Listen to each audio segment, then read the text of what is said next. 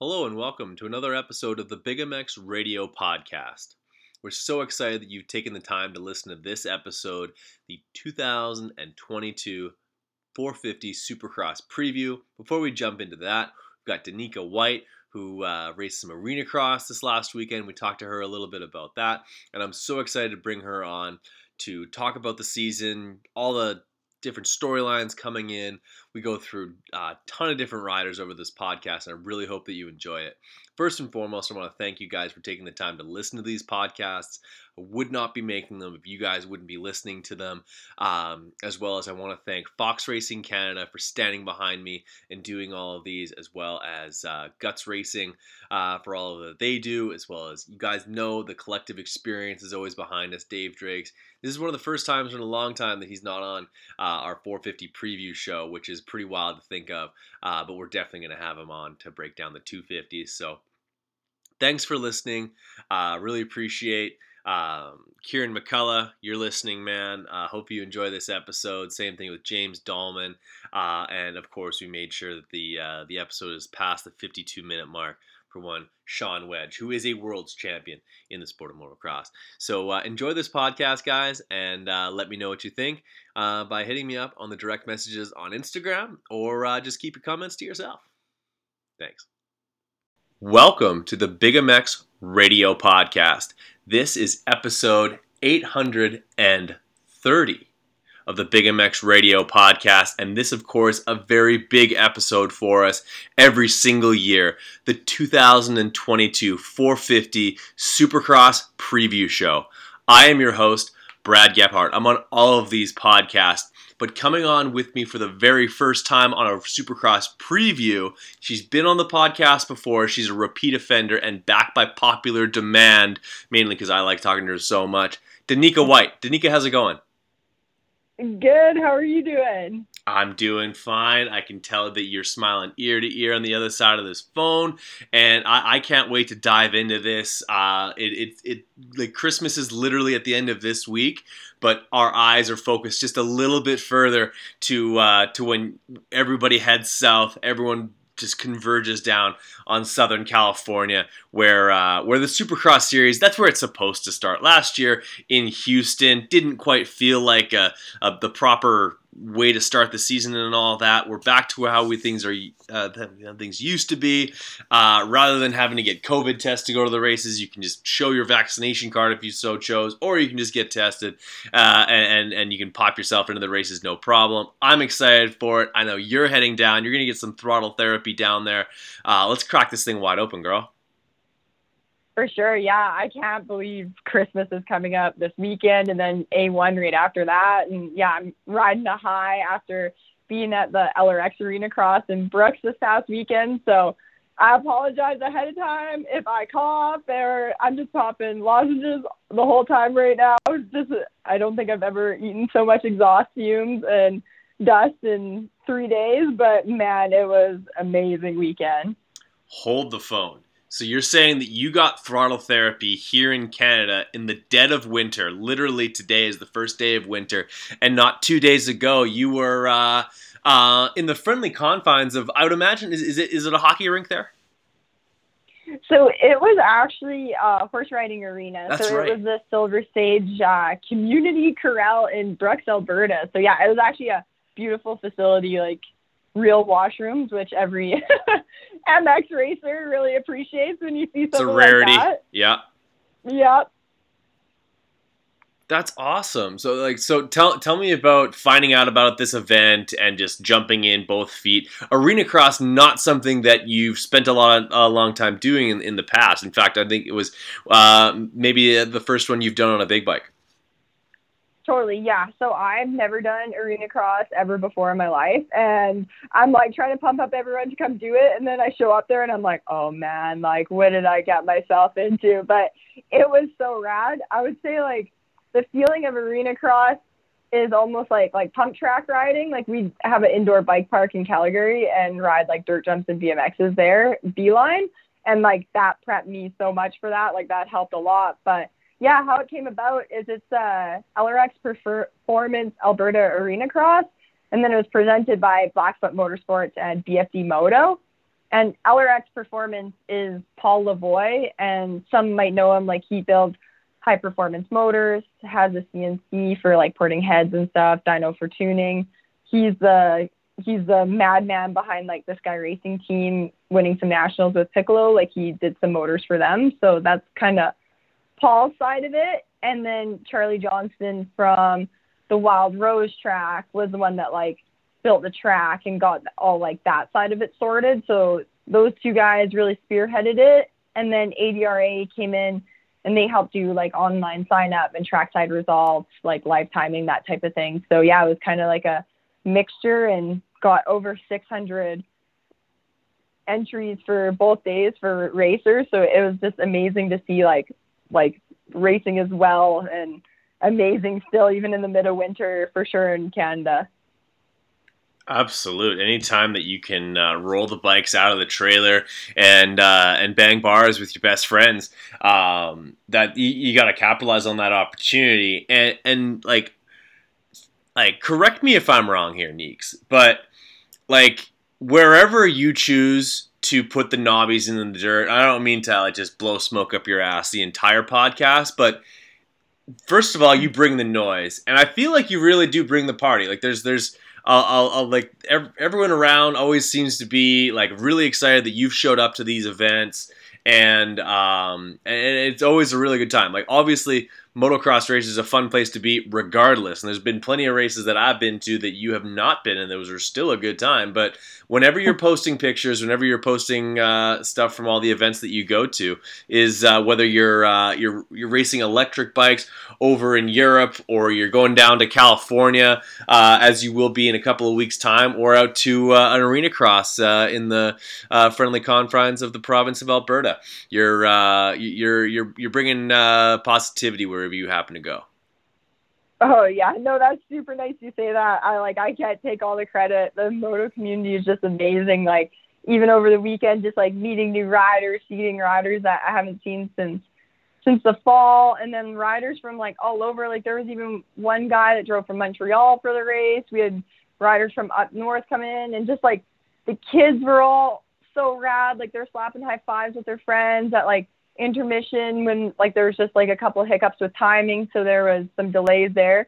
There's like kids playing on the jumps, throwing each other off the jumps. Like it was just so cool to see that, like that camaraderie between everyone. Like at the end of the day, we're riding dirt bikes, right? So like you just can't beat it. So being minus 25 outside, and we have all these riders trying to stay warm, and we're racing, like it was, yeah, it's always amazing. Any day on your bike is a good day. Hey, amen to that. So how did the racing go for you? How was getting accustomed to the confines of a tight racing scene like that? I saw that you had some less than perfectly installed numbers on your bike, but still the number 25 looking strong. Yeah, so actually, so I got to ride a new bike because I'll be on Husqvarna for the 2022 year. So I'm so stoked about that. So I rode a FC350. It was my first time on it. We had it all set up, so it worked great. Yeah, definitely M7 is going to be doing up a graphic kit. That was just like my janky number system for the weekend. And yeah, it was weird because the dirt, it was super interesting. They had to haul in like a certain to spec for horse riding.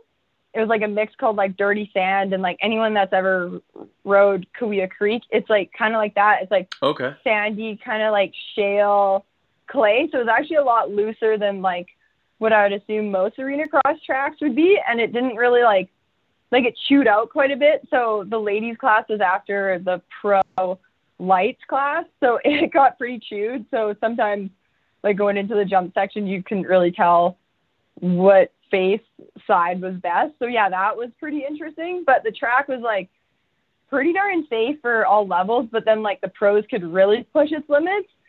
And then in like the ladies class, it would have been just probably like 8 riders, myself, and then Shelby Turner was there, and dude, she was hauling, like passed me on a sight lap in the whoops, like I was going still. I was just like, man, like her setup on that KTM is so wicked. But she raced intermediate and then got landed on. Like there was like a huge pile up. So yeah, she had to missed the rest of the weekend. But yeah, she definitely would have won if she was out there. No doubt, it looked like an awesome time, and best wishes to Shelby. I hope that she's feeling better. What about Harley Lawson? This girl that I've been seeing popping up all the time on my Instagram feed. I think I do follow her, actually. She's a little bit of an up-and-comer. Like, what do you know about this girl?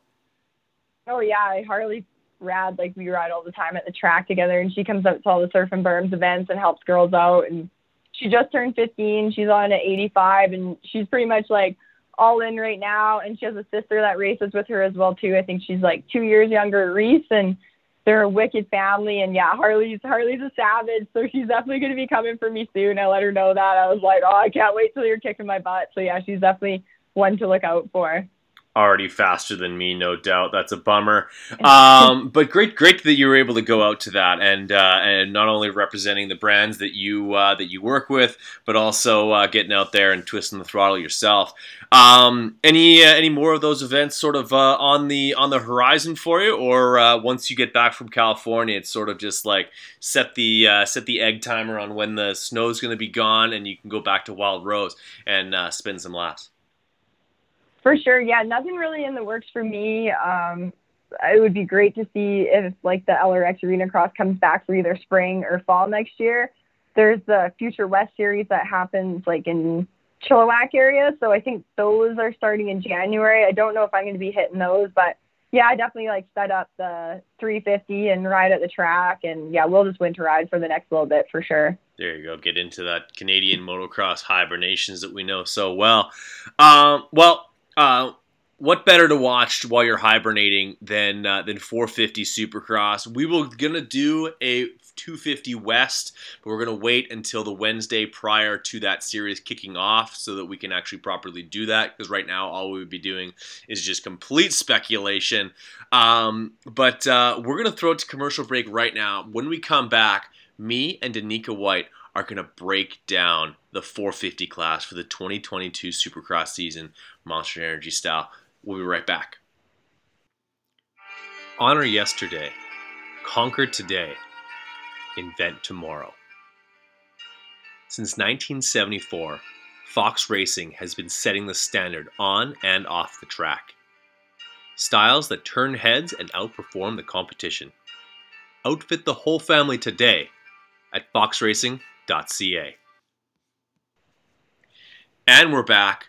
Big MX Radio Podcast. You're still here with yours truly, the host, Brad Gebhart, with us on the line, of course. Danica White over in Cowtown out there in Calgary. How you doing over there, Danica? We're doing good. We got a Chinook right now, so we're only like -2, and I guess we're going to be like with wind chill -41 this weekend. So yeah, definitely got to get out of town and start driving to California to go to A1. Yeah, it's time to get out of Dodge. And for those who are not familiar with the Calgary weather, you'll get everything and the kitchen sink in December. You'll get -2, you'll get +2, you'll also get -42. It's more just extremes over here in Manitoba, where I'm from, a little bit further to the east, basically 6 hours north of Minneapolis. We're just getting blistering cold. Thankfully, my truck has remote start, so that it'll start in the morning, warm up a little bit for us. And I, too, plan on making a little bit of a venture going south for the winter, for a couple of weekends here as Supercross kicks off. So, Danica, we talked about it before we hit record on this thing. Everyone's got their own ways of how they'd like to sort of tackle this class. The reality is there's way too many fast guys, and just to put them in buckets is a dangerous premise, because all of a sudden you starting forgetting about guys. So what we're going to do is we're going to comb through each manufacturer, going through KTM, through the Gas Husky brands. Then we're going to go over to the Japanese brands, Suzuki, Kawasaki, Honda, finishing off with Yamaha. I do that because basically we're going to start off with last year's champ in Cooper Webb, and we're going to finish off with his maybe the odds-on favorite number one contender in Eli Tomac. So we're going to go tip to tail, and then we will discuss our championship contenders and maybe a little bit of a podium prediction for the top three in points. Are you ready? I'm ready for sure. She was born ready, ladies and gentlemen. So let's crack this thing wide open. Let's get this thing started with the KTM, factory KTM, the Red Bull team. These guys are amazing. They've been so competitive for so long, whether it's Ryan Dungey, Marvin Musquin, and then obviously you get Cooper Webb, who jumps over there. He wins the 2019 title, doesn't defend it in 2020, then comes back with a vengeance. And in a COVID year where everything was all topsy-turvy, there was one constant, is that Cooper Webb brought the speed damn near every weekend. He didn't have too many off days. And proving that he can still get it done indoors. Cooper Webb is your defending champion. He's now training on his own. Honestly, Danica, the only thing that I can really see that might hold Cooper back a little bit this year being that he's going to be on a brand new motorcycle. A motorcycle that doesn't have a lot of replacement parts. A lot of motorcycle that they haven't raced on an East Coast Supercross track or a West Coast Supercross track. I'm sure they do a fantastic job of being able to sort of replicate some conditions out there, but the reality is you won't know what Anaheim 1 feels like on that bike until you're racing it on Anaheim 1. So I ask you, what is your take on the defending champion, Cooper Webb? Yeah, for sure. I know it's definitely one of those things with the new bike, and the Austrian bikes are getting that update with like gas with not having a factory edition. It's not going to get the update, but you don't know what to change, and it'll be interesting to see them on there. It could either be like a blessing and the new bike is amazing, or they're just trying to get that set up just right. But yeah, Cooper Webb, he's definitely a racer's racer. Like, he turns it on when it counts. Same thing, like, he can look rough in qualifying and then just like totally turns the night around. Like, I would hate racing this guy because he is just like a shark in the water on blood. Like, he just like hunts them down, wears them out. Like, yeah, that would be like something that I'd hate.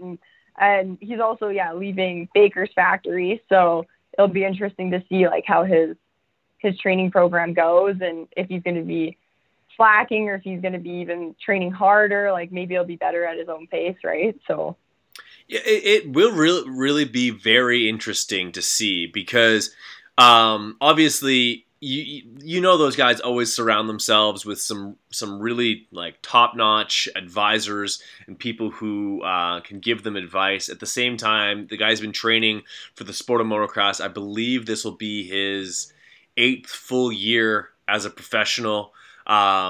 So like training for motocross, not something new. He knows his body. He knows how much work needs to be put in.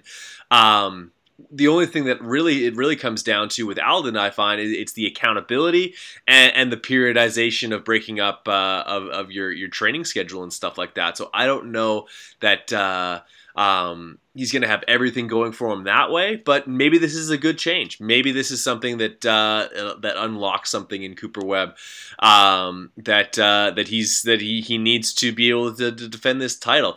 Honestly, like not to completely change the subject, but in the like the topic of Aldon Baker, I think this might be the first time in a long time that he's not working with most of the guys he's working with are not typically considered to be like championship contender guys. Like, if I think of guys like Marvin Musquin and Marv's not there anymore, but like Malcolm Stewart's going there. Malcolm Stewart, but like Malcolm's best finish to date, I think, is sorry. I feel like there's one other guy going there that was pretty like interesting. Yeah, I honestly like this might be the like, not to bag on Aldon at all, but this might be one of his like kind of the weakest rosters that he's been helping, which honestly, like if the training program is worth its salt, then he should still be able to produce some pretty head turning performances out there. But yeah, Malcolm Stewart basically being the leader of that camp, and I don't even know if I'd put him in the like top 3 guys on a KTM /gas /Husky. Like, I guess he'd sort of slot in there in maybe just in behind Aaron Plessinger. For sure, yeah, and that's who else is going to Baker's. Yeah, I totally forgot. Yeah, Plessinger is going to Baker's factory with. Yeah. Oh, okay, and those guys are good buddies. So, and they both obviously used to train with Swanee. So, that like there'll be some good connections there. But yeah, let's like before we get off of Cooper Webb, what do you project from this guy? If the training is where it needs to be and the bike is where it needs to be, Cooper Webb is obviously a race winner for you. Like, do you think he's going to have a fast start? Do you think it's going to take a few races to warm up? What do you expect from Cooper Webb? Yeah, it's tough. Like, if he comes out swinging, it'll definitely be, like, bad news for everyone else. Like, if his confidence starts flowing, then, yeah, everyone's going to have to watch out. I don't know. Like, I would say for sure, like, he's in my top 5 pick, but it's hard to say if he's just going to come out for the win right away. Like, could be, like, cold off the start and then just start like biting away at it. Like, he's definitely just always there and he's just always hanging off everyone. So I don't know. I'm maybe not for the win right off the bat, but yeah, he's definitely going to be right in the mix for the podium for sure. Certainly. I think that historically Cooper's needed a few rounds to sort of get warmed up. And I think actually the first time that we actually saw him really contend on a 450 period was at Oakland, which I think is a track that he'd be sort of not familiar with because they change all the time, but the soil and just the how soft that Oakland usually is. That's only round 2, so that actually might kind of expedite that learning curve for Coop and get him at the front of the pack nice and early. So what's your take now? Let's move over to Marvin Musquin, the elder statesman, the only constant really over the last 5-6 years with KTM on that Red Bull team. Is he's going into a 1-year extension. It's Supercross only. He knows he only needs to do 17 rounds. He's working with David Villemin, who obviously they're good friends. He knows a lot about fitness, knows a lot about technique on the motorcycle. But time will tell if that turns itself into a championship contending season for Marvin. We haven't really seen that for the last couple of years. Obviously, we saw a race win from Marvin last year. I think that was a bit of an anomaly. But what do you think for Marvin Musquin? Is this sort of a last hurrah for the Frenchman who has, for the most part, just been the thorn in the side of a lot of contenders throughout his 450 career, or is Marvin going to make some noise on his way out? I know, it's crazy. Yeah, with him, like, I think it was the second last round that he won. Like, he finished the season pretty strong, so he could come out, like, on fire for 2022. And, yeah, like, with him, with rumblings, hearing that he might hang it all up and sail into retirement, and then also this 1-year deal coming out, like, I really hope it's his last hurrah, like, Cinderella story type thing. Like, it would be great to see him have an amazing year. And yeah, training with DV, like, it seems like obviously that works with Ferrandis, so it could be like a really good setup that he has going, and he definitely has all the pieces to have a successful season. New bike might play a factor, either good or bad, so I guess now is time to be less of the nice guy and get in there and fight for that win that he obviously can be there right on top box. For sure. I don't think you're going to find a more technically sound rider in the 450 class. Maybe not. Maybe if he's lacking anywhere, it's a little bit of that aggression. That's just not his sort of demeanor and his temperament. But poke the bear, and you might not like the results there. So obviously, time will tell. I'm expecting some consistent top 5 finishes. I expect podiums out of Marvin, and I'm even going to chalk him up for a win this year. I think he can get it done, especially if he's jiving with that new bike. If that's a hurdle for him, if that's holding him back, I have seen him in the past really be sort of derailed by some bike issues. So if that's playing on him, I'm going to take that win away, but that's still yet to be seen. Let's wrap up the factory KTM team with one of their newest members. He was announced pretty late, the number 7 of Aaron Plessinger. We talked about him a little early. He's working with Alden Baker. Brand new motorcycle for him. He's on KTM for the first time since he was on Super Minis. So safe to say it's a very different motorcycle than what he remembers. Last time he was on Orange, but fresh start. Obviously, it was going to be a change regardless of which bike he was going to. Do you think this is a lateral move for Aaron Plessinger, or is it a step up? I think it'll be like a step up for him. Like, it seems like always like a new team, especially like a Red Bull KTM thing. Like, that sounds like a great platform for anyone to move to. He looks pretty comfortable on the Austrian bike, and like obviously like Plessinger is like one of those personalities that's just great for the sport. And I was kind of nervous when I heard the change that like, oh, like, is he still going to be like that Aaron that you see when he like his personality shines through? Because that's kind of when he does the best, right? And then after his KTM launch video, I was like, oh man, like, that's great. Like, if they let his personality shine through, like, it's just like a mixture of a great team with like a great model for the sport. So yeah, I think he'll have a great year. He's not in like my top 5 picks, which is like crazy to say, but yeah, he's definitely going to be pushing for race wins for sure. Like, absolutely. I think it really comes down to starts for Aaron. He hasn't historically gotten great starts.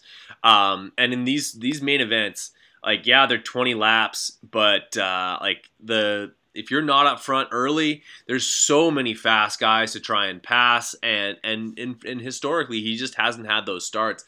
So that's, I think, the main reason why I wouldn't put Aaron in my top 5.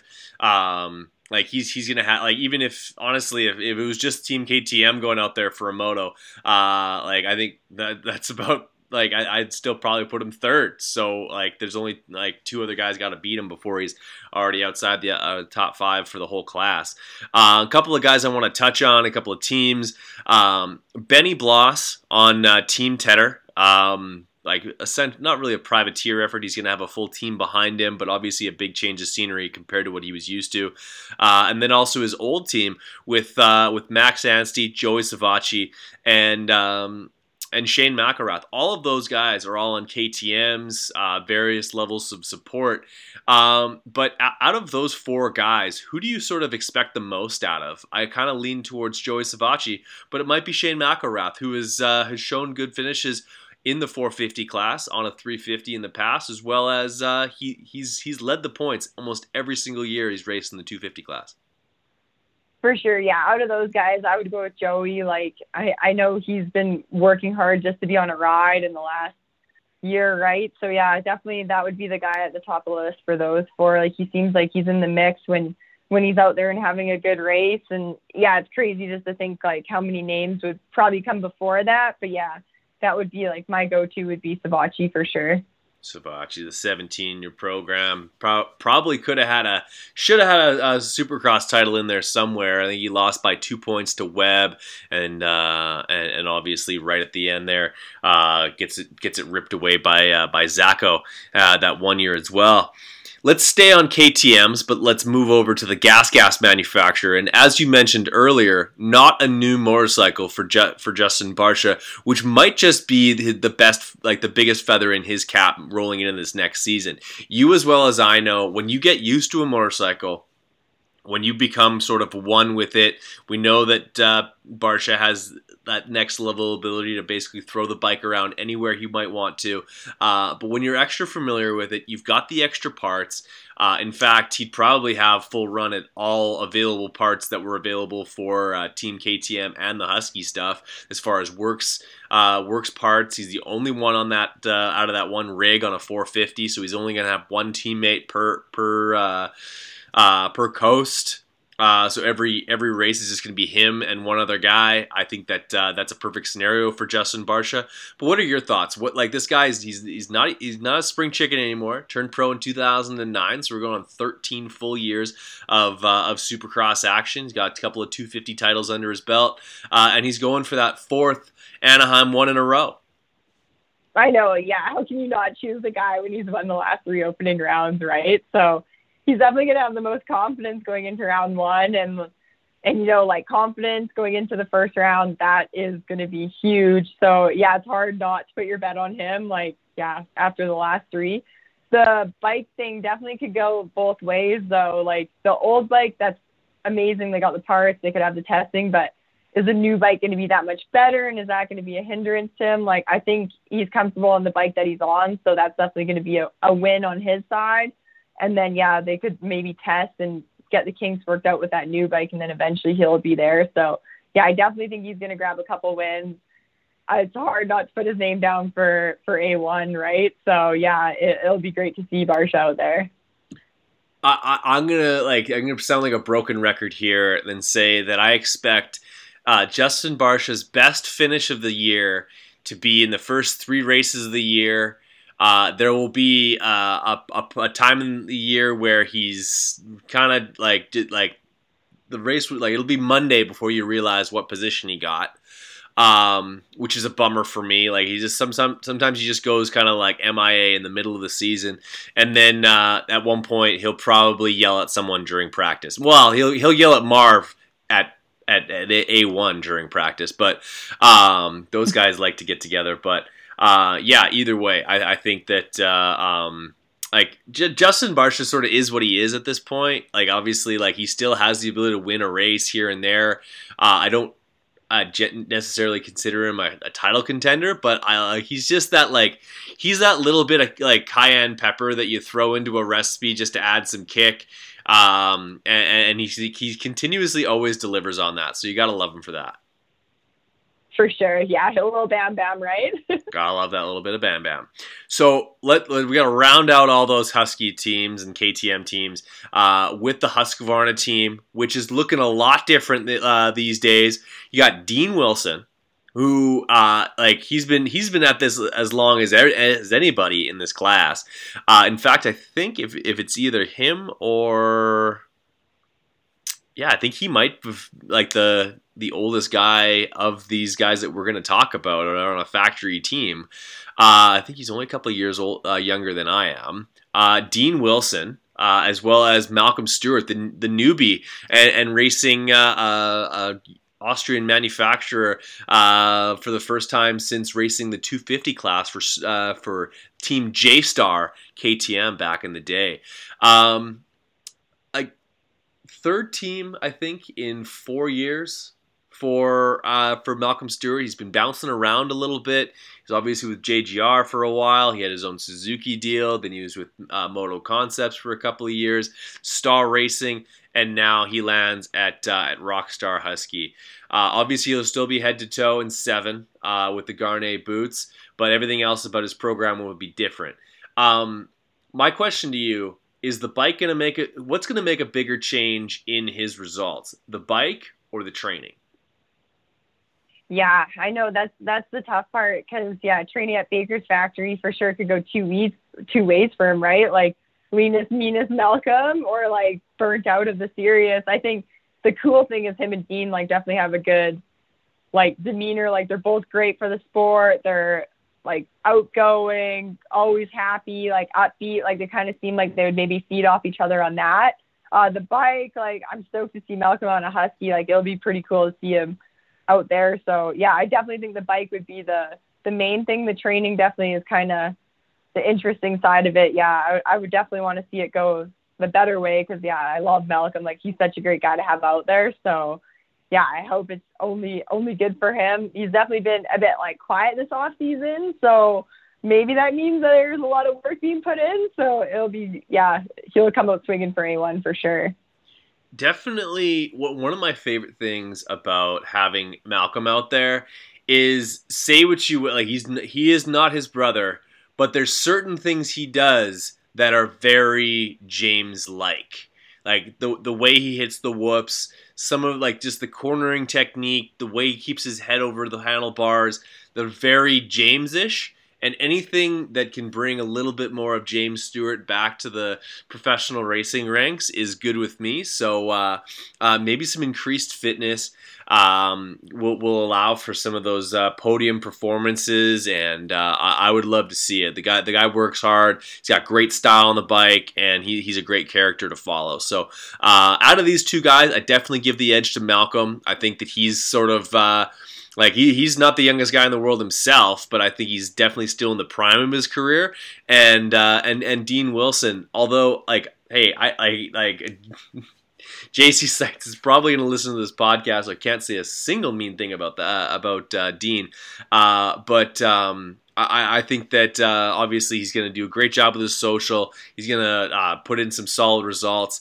I hope for Dean's sake that he's got a season to write home about, but I don't have him. I don't have him consistently in my top. Honestly, I don't have him consistently in my top 10. He's going to be fighting it out for that like 9, 10, 11 spot all winter long.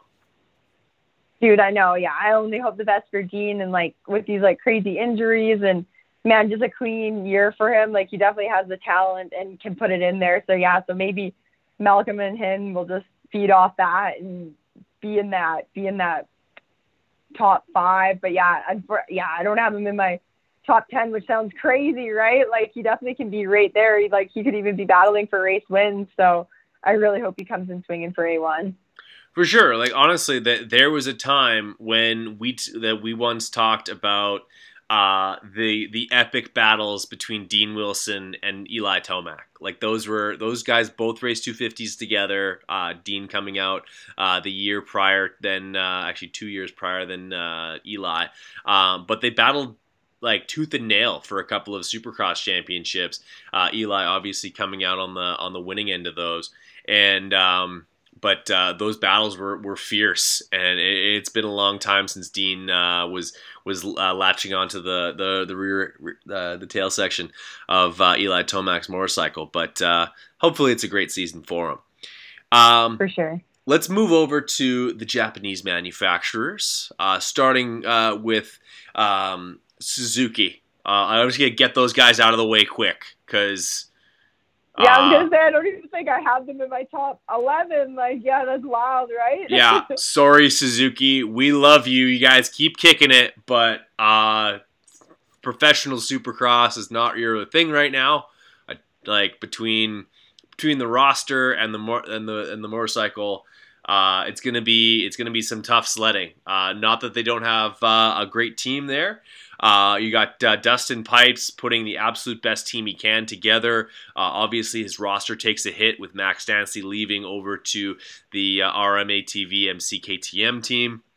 But he loses one guy with a permanent number to actually. Does Max Stanley have a personal? I don't know if he has a permanent number. He might. Either way, you bring in a former 250 Supercross champion, Justin Bogle, the 19-year program, and number one as far as style walking into the races, unless I'm there, obviously. But Justin Bogle is basically the ride or die for Suzuki right now. He can consistently put it in main events. He might find himself in a few LCQs here and there, but for the most part, the kid can get it done. Obviously, you just mentioned the whole team isn't in your top 10, but I'll ask you this: out of these three guys, you've got Bogle, Hartranft, and the 7 Double Deuce. 7 Deuce is going to do his thing. It's going to be tough for him to make mains at the beginning of the year, although sometimes he usually squeaks one in there. Brandon Hartranft definitely needs to improve on a 450 Supercross wise, but for these three guys, what would you say would be a successful season for them? Oh, yeah, it's crazy. Like, just if all three of them make it into the mains, like, every night, I think that would be super successful. Like, it's awesome to see Bogle going onto the Twisted Tea machine. So I think he'll definitely have the upper hand and, like, help these guys carry it into there. But, yeah, I would say if all three of them can make it into the mains each time, like, that would be a huge win for them right there, right? So, yeah, it's wild because you can list so many guys that are in top 10, and then all of a sudden you're going into huge names that are not even round out the 11th to 16th, right? So, yeah, I would say Bogle would definitely have the upper hand in this one for sure. Yeah, no, I think that Bogle's the team captain for sure. I think for him, if he's consistently battling for that like 11 through 15 spot, he's not getting beaten by any privateers whatsoever, although there will definitely be a night when somehow Kyle Chisholm gets the better of him. That'll just happen. But that would be a good season for Justin and Hartranft. You just want to see him kind of take that next step forward and be in every single main event. moving from Suzuki to the Kawasaki, the Green Machines, these guys are going to be coming out swinging. Obviously, there has been a little bit of word about one of them having a little bit of a mishap about a week ago. Adam Cianciarulo, seems like injuries have just plagued his whole entire career. He was able to get an outdoor championship. And he's yet to win a Supercross, but it's got to come this year. Honestly, I'm calling it right now. Adam Cianciarulo will win a Monster Energy 450 Supercross main in 2022. But I don't like this shoulder injury, Danica. Honestly, that kind of bums me out. Shoulders are a tough thing to come back from. You're not going to have full strength in the joint, this, that, and the other thing. But tell me why Adam Cianciarulo is going to have a better season than Jason Anderson. Ah, man. Yeah, we definitely need more riders like AC, right? Like, it's crazy that he hasn't got his first Supercross win. But, yeah, his speed is definitely there.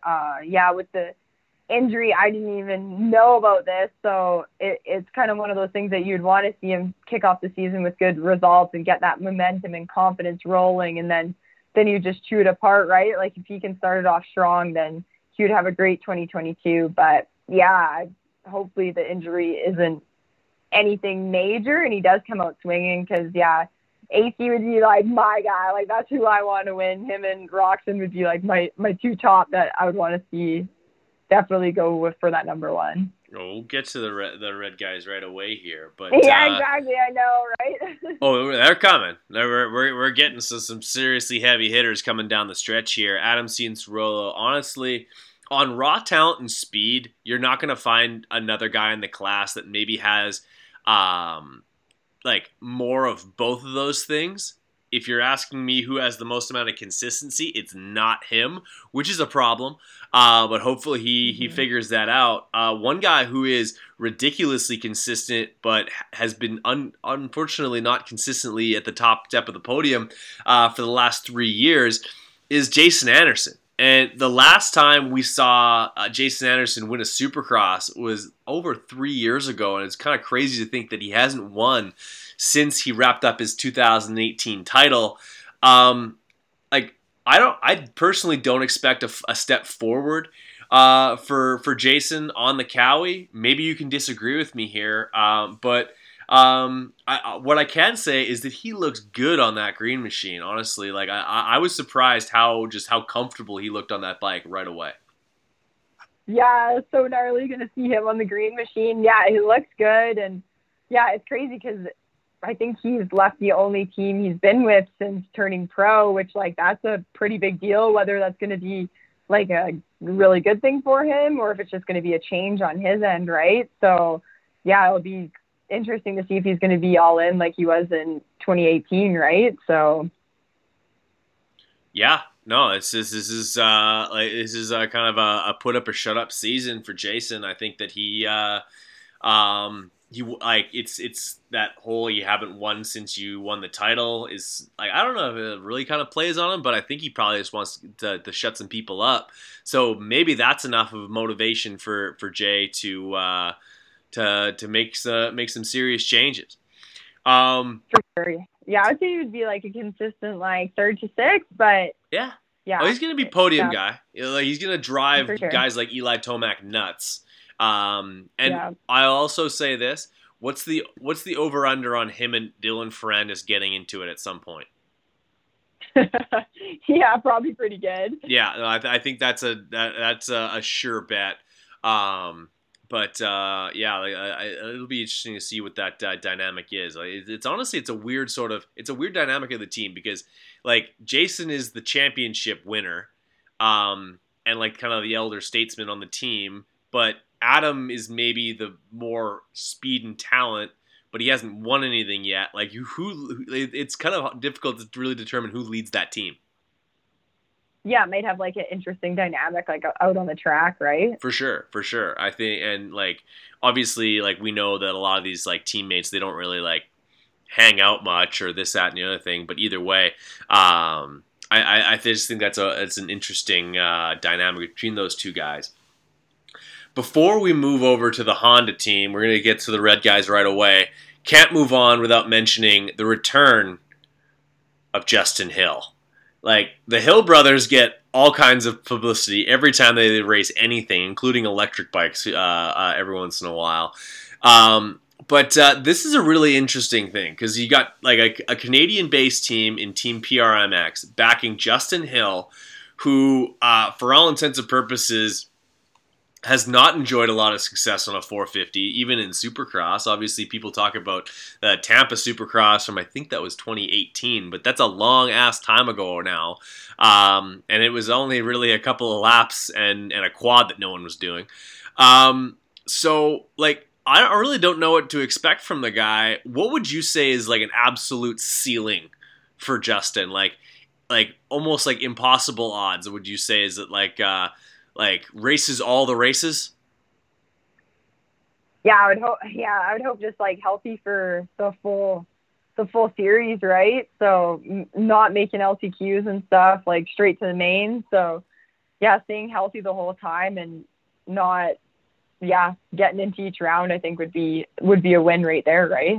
Honestly, I totally agree. I think if Justin Hill can race 17 rounds and consistently do battle with Dean Wilson or Shane McElrath, I think that's an extremely successful year.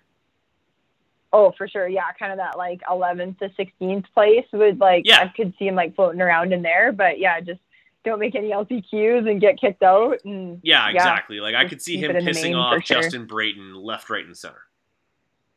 Yeah. Like that is a dollars to donuts guarantee. So let's flip things over to the Big Red Machine, Factory Honda, HRC as it's affectionately known.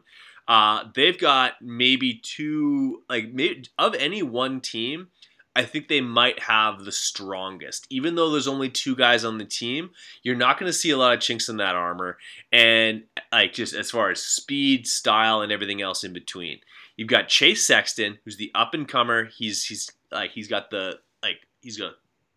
big, he's strong, he looks good on a 450. He led laps last year.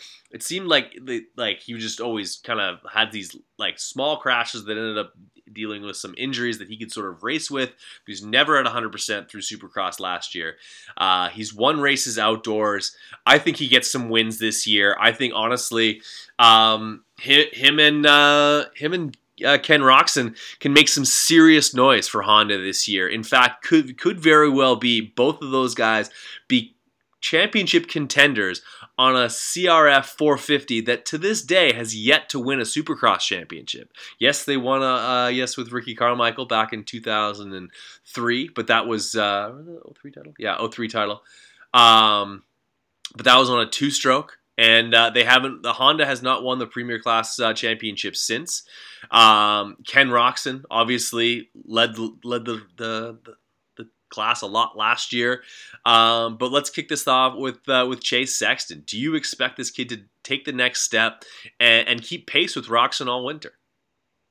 Oh, I hope so. Like, dude, he looked like a UFC fighter after 5 rounds last season, right? Like, He's got like the most flawless riding style, always standing, flowing. He's got that low like RPM ride, insanely fast when he's on it. He's had like great qualifying times, great heat races, but like, yeah, maybe that's that pushing too hard and just like those crazy spectacular crashes. So yeah, if he can keep it on 2 wheels and maybe just not push it to that point that he thinks he has to push it, yeah, for sure. Who wouldn't want to see this guy have a race win? So yeah, he can be right there. I have him set as like my middle of the class type guy, but he's definitely gonna like how can he not get a win right away, right? So yeah, he's just got to keep it on 2 wheels for sure. I agree. I think that Chase Sexton is either going to get a win in the first 3 races or the last 3 races of this series. I don't know why. I have not a whole lot of rhyme or reason as to my prediction there, but that's what I'm calling for Chase Sexton. Now let's talk about the 94. Ken Roczen. Unfortunately had a championship sort of unravel on him last year. He won a number of races early in the year, and then for the back half of the season and a lot of the late in the season, it was a lot of just big question marks. what's up with Ken, this, that, and the other thing, and he basically at some point had to sort of like change his focus to outdoors, which he was also successful racing as outdoors as well. But what I'm really looking for from Ken this winter is a complete season, a season where you see speed at the beginning, speed in the middle, and speed at the end. I want to see Supercross wins throughout the championship. I think he's capable of it. I can pencil him in for 3 to 5 wins, and I don't think that's crazy. I think he can totally get it done. Do you agree or disagree? For sure. Like you said, like if he avoids those crashes and those races, like at the tail end, he could have the red plates, right? Like he's right there for both titles in 2021. He scored more points than anyone else in 2021 when you combine both Supercross and outdoors, which doesn't mean anything, but like he's there if he just Grand National champion. Consistency. Yeah, I know. Yeah, like that's definitely like him or Adam are the ones that I would want to see up top. So maybe like swaying opinion right there, but yeah, he's definitely a guy that I want to see on that top box, and he has it. Like, yeah, just no crashes and clean season. He definitely can have the red plates for sure. Oh, there you go. We can play a little bit of favoritism around here. Like we can cheer for some people because those are my Fox boys.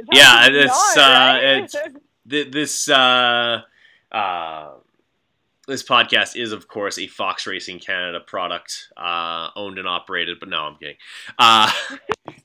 Fox Racing, and also if anyone's doing some last minute Christmas shopping, Fox Racing is the place to do. Would you not agree, Danica?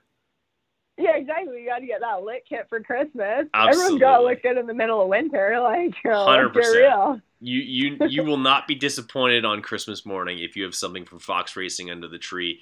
I can guarantee that. And yeah, if it was just literally Roczen and AC going back and forth Supercross wins all winter long, like I'm not mad at that. Yeah, exactly. Yeah, not even that'd be sick. And like both Beaker and Austin Hoover would be over the moon with me saying that as well. So honestly, like I think that Ken Roczen, definitely give him a nod on the Honda team. But let's go blue.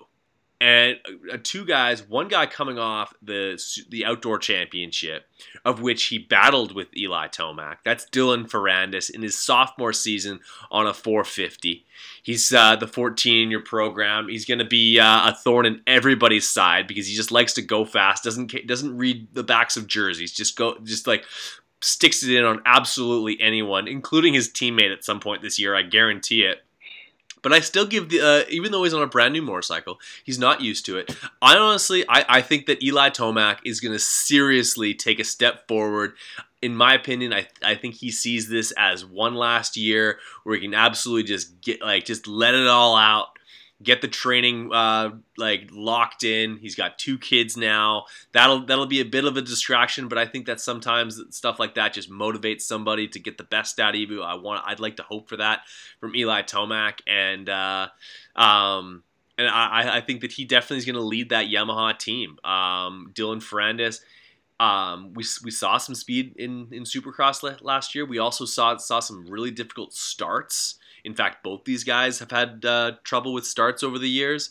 And if that persists for Ferrandis, he does not have the same ability as Eli Tomac to come through the field. So that's definitely why I put Tomac a little bit of a step ahead, especially obviously he's got that Supercross Championship 2020 to go to battle with as well. But what's your take on these two guys? I predict at some point they butt heads as teammates. I think that's a given just with how fast they both are. But coming out of the stables, I think that it's Tomac. Yeah, for sure. Like, these two guys aren't going to back down from each other, right? Tomac, when he's on, I would say he's the fastest guy, hands down, right? Like, if he's in his Tomac and he's on like he should be, he annihilates everyone. So, yeah, I think he's just got to work with that. And moving to the Monster Energy Star Racing for 2022, like, it'll be interesting to see if, like, this is where he feels comfortable. Like, it seems like he's kind of always chasing something with bike setup, like no matter what brand he's on. And yeah, Ferrandis, like, this guy is a savage. Yeah, won the outdoor title. So he's going to be coming into this like fire under his ass, right? And he's super tenacious. He's not going to stop till the checkers fly. Like, I think that's why outdoors kind of suits him a bit better, because he has the full 30 to wear these guys down, where Supercross is so fast and he kind of can't wear these guys down as much as he can outdoors. So yeah, it'll be like those consistent starts that is going to help both these guys. For sure. I like, if Eli has starts in his back pocket, honestly, I'd say watch out, because he can, like, with a good start, he can run away with any race. Where Dylan, I think, there's two things that sort of are gonna come in as a factor that may hold back a guy like Dylan. I think the starts are going to be difficult, and there's not enough of a separator on a regular basis. Like, it's not like he's like Stu or Malcolm or even like Eli, who can just like go Mach 5 through the whoops and make up a quarter of a second every lap on somebody, or like a second on everybody, the way he could at outdoors, where you just hold the throttle on harder going around the corners, and you end up making up that time. Like, you're caught in traffic in the middle of a Supercross main event. Like, if you're not able to make those passes quickly, you'll turn a 8th place start into a 6th place finish, and you felt like you had a good race, because like the guys up front, they're gone, and things spread themselves out so evenly in the middle of the pack, with everyone just kind of doing their thing. It's going to prove very difficult for Dylan, and that's why I actually have him outside the top 5.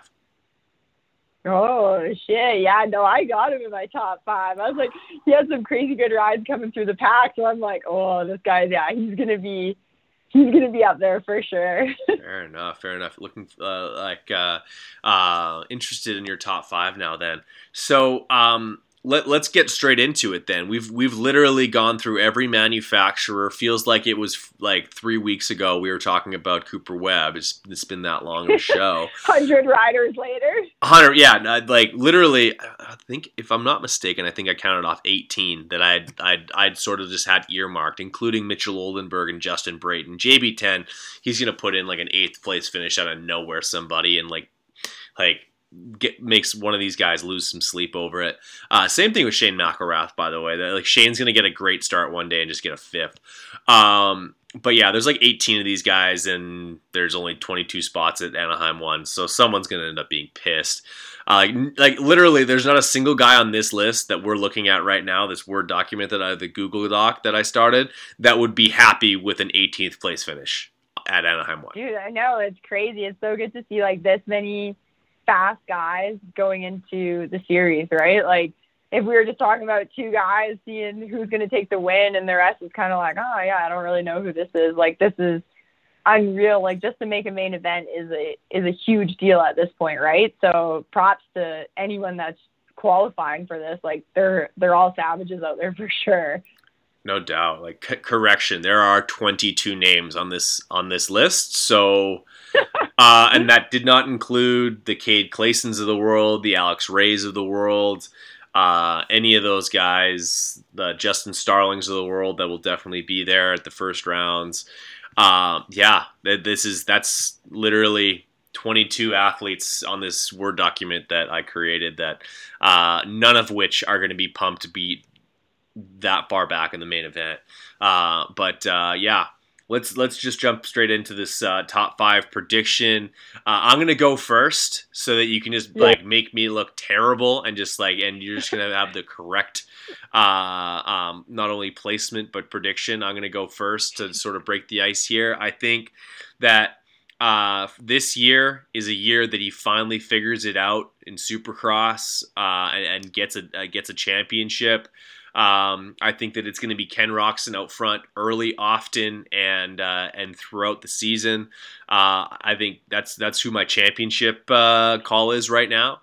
I think he's going to be followed closely, extremely closely, by Cooper Webb.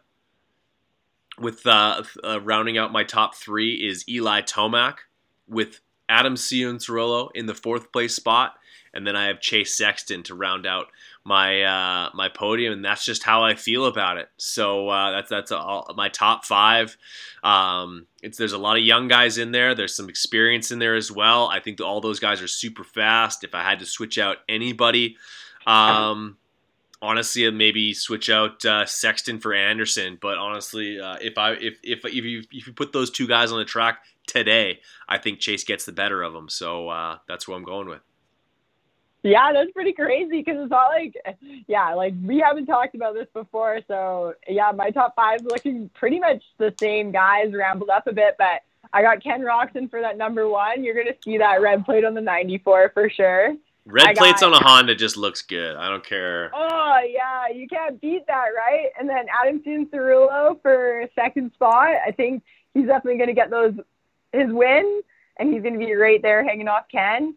Cooper Webb for third, Eli Tomac in fourth on the blue machine, and then Ferrandis for fifth. He's gonna round out my top five also on Yamaha. Wow, just it's pretty heavy on the Japanese manufacturers. Not giving a lot of KTM love. I guess I didn't really either, but cool to see. Actually, very, very, very interesting, and I'm excited for this. I know you're going to end up at a couple of rounds. I'm certainly going to Minneapolis. Literally, my mission tonight is to figure out what's going to happen with the Anaheim 1 scenario. I would love to be able to make that happen this year. But I hear there's also some extra exciting things happening for the Anaheim 1 that like you're gonna be there. You're gonna be bopping around. For those who are listening, that you're looking out for this super energetic blonde girl with a Canadian accent bopping around. You'll probably see Danica, but I hear there's something even more special for people to keep an eye out for.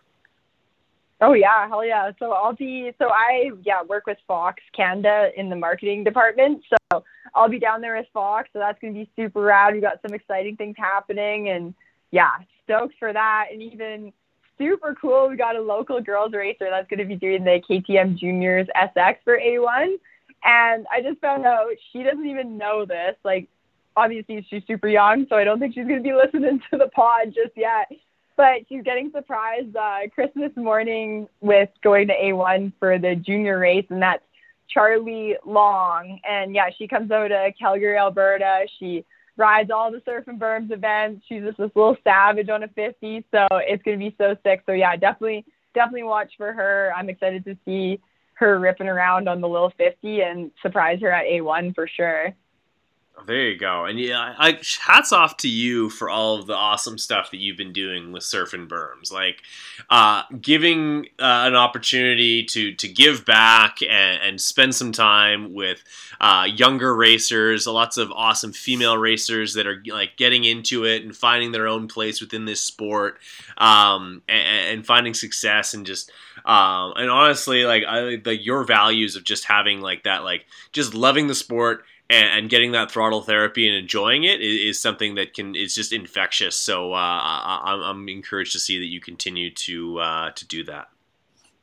For sure. No, thanks. Yeah, I love the moto community, and it's given me everything in my life like that I'm at right now. And everyone, like, the best friends are made from two wheels, right? So the more I can give back to that and have more people riding and enjoying that, and man, riding is just like the best thing for mental health right now. And I know like it's hard to be stuck where everyone is right now. So yeah, just get out on your bike and ride, stud up. If it's winter, drive somewhere warm, like go hang with your friends. Yeah. Just more people on bikes. Got to see it, right? 100%. What is the coldest temperature that Danica White has gone out and ridden in? Probably close to -20, but man, I'm such a wimp. Like, I'm cold before I'm even like out of the heated trailer. Like, I've got like a Timmy Steak 12 of hot chocolate in the trailer. Like, I am full prep. So yeah, no, I suck in the cold weather. I'll just go for a couple thick donuts in the snow, and yeah, I'd go warm up. Just so, to say you did it. A wimp when it comes. Yeah, pretty much. Like, man, it's too cold. You just go ride indoors. Fair enough. Oh yeah, like it's just. Like, there's been a lot of years, even for skiing, like, I'd go out for, like, literally, like, it'd be so cold. You're like, yeah, I'm going out for literally, like, 2 or 3 runs to say I skied in minus 50 or whatever it is, and when people are going to hear that Yeah. number, that means nothing to them. There's people who are going to listen to this from California that have that the number minus 50 doesn't mean a damn thing to them. So, but we get to experience that on a regular basis, and good on you for going out there every once in a while. But I really appreciate you making time for this. You said you were nervous prior to coming on the podcast. I don't know why, because every time you step up to the plate for the Big MX Radio podcast, girl, you absolutely knock it out of the goddamn park. And for that, I thank you for doing a great job as well as making the time, girl. Heck yeah, thanks so much. I got Captain Brad to lead us through the whole thing, so it works good. And thanks for having me. And everyone tune into A1 because it's going to be freaking good racing. You know it. Well, do not hang up just yet. But for podcast sake, we're going to cut it off right there. All right, there you have it. The 2022 450 Supercross preview show. Hopefully we said some stuff that you guys didn't already know. Hopefully that we didn't bag on your favorite racer too much. Like I said, really appreciate you guys listening. Garrett Rockley down in the States, as well as Jonesy down under. I'm sorry, Jonesy, we didn't talk about Jet Lawrence on this one. He'll be on the next one, I assume. I think he's actually racing east, but either way, appreciate you guys taking the time to listen to this podcast. We're trying to do these every single Wednesday morning.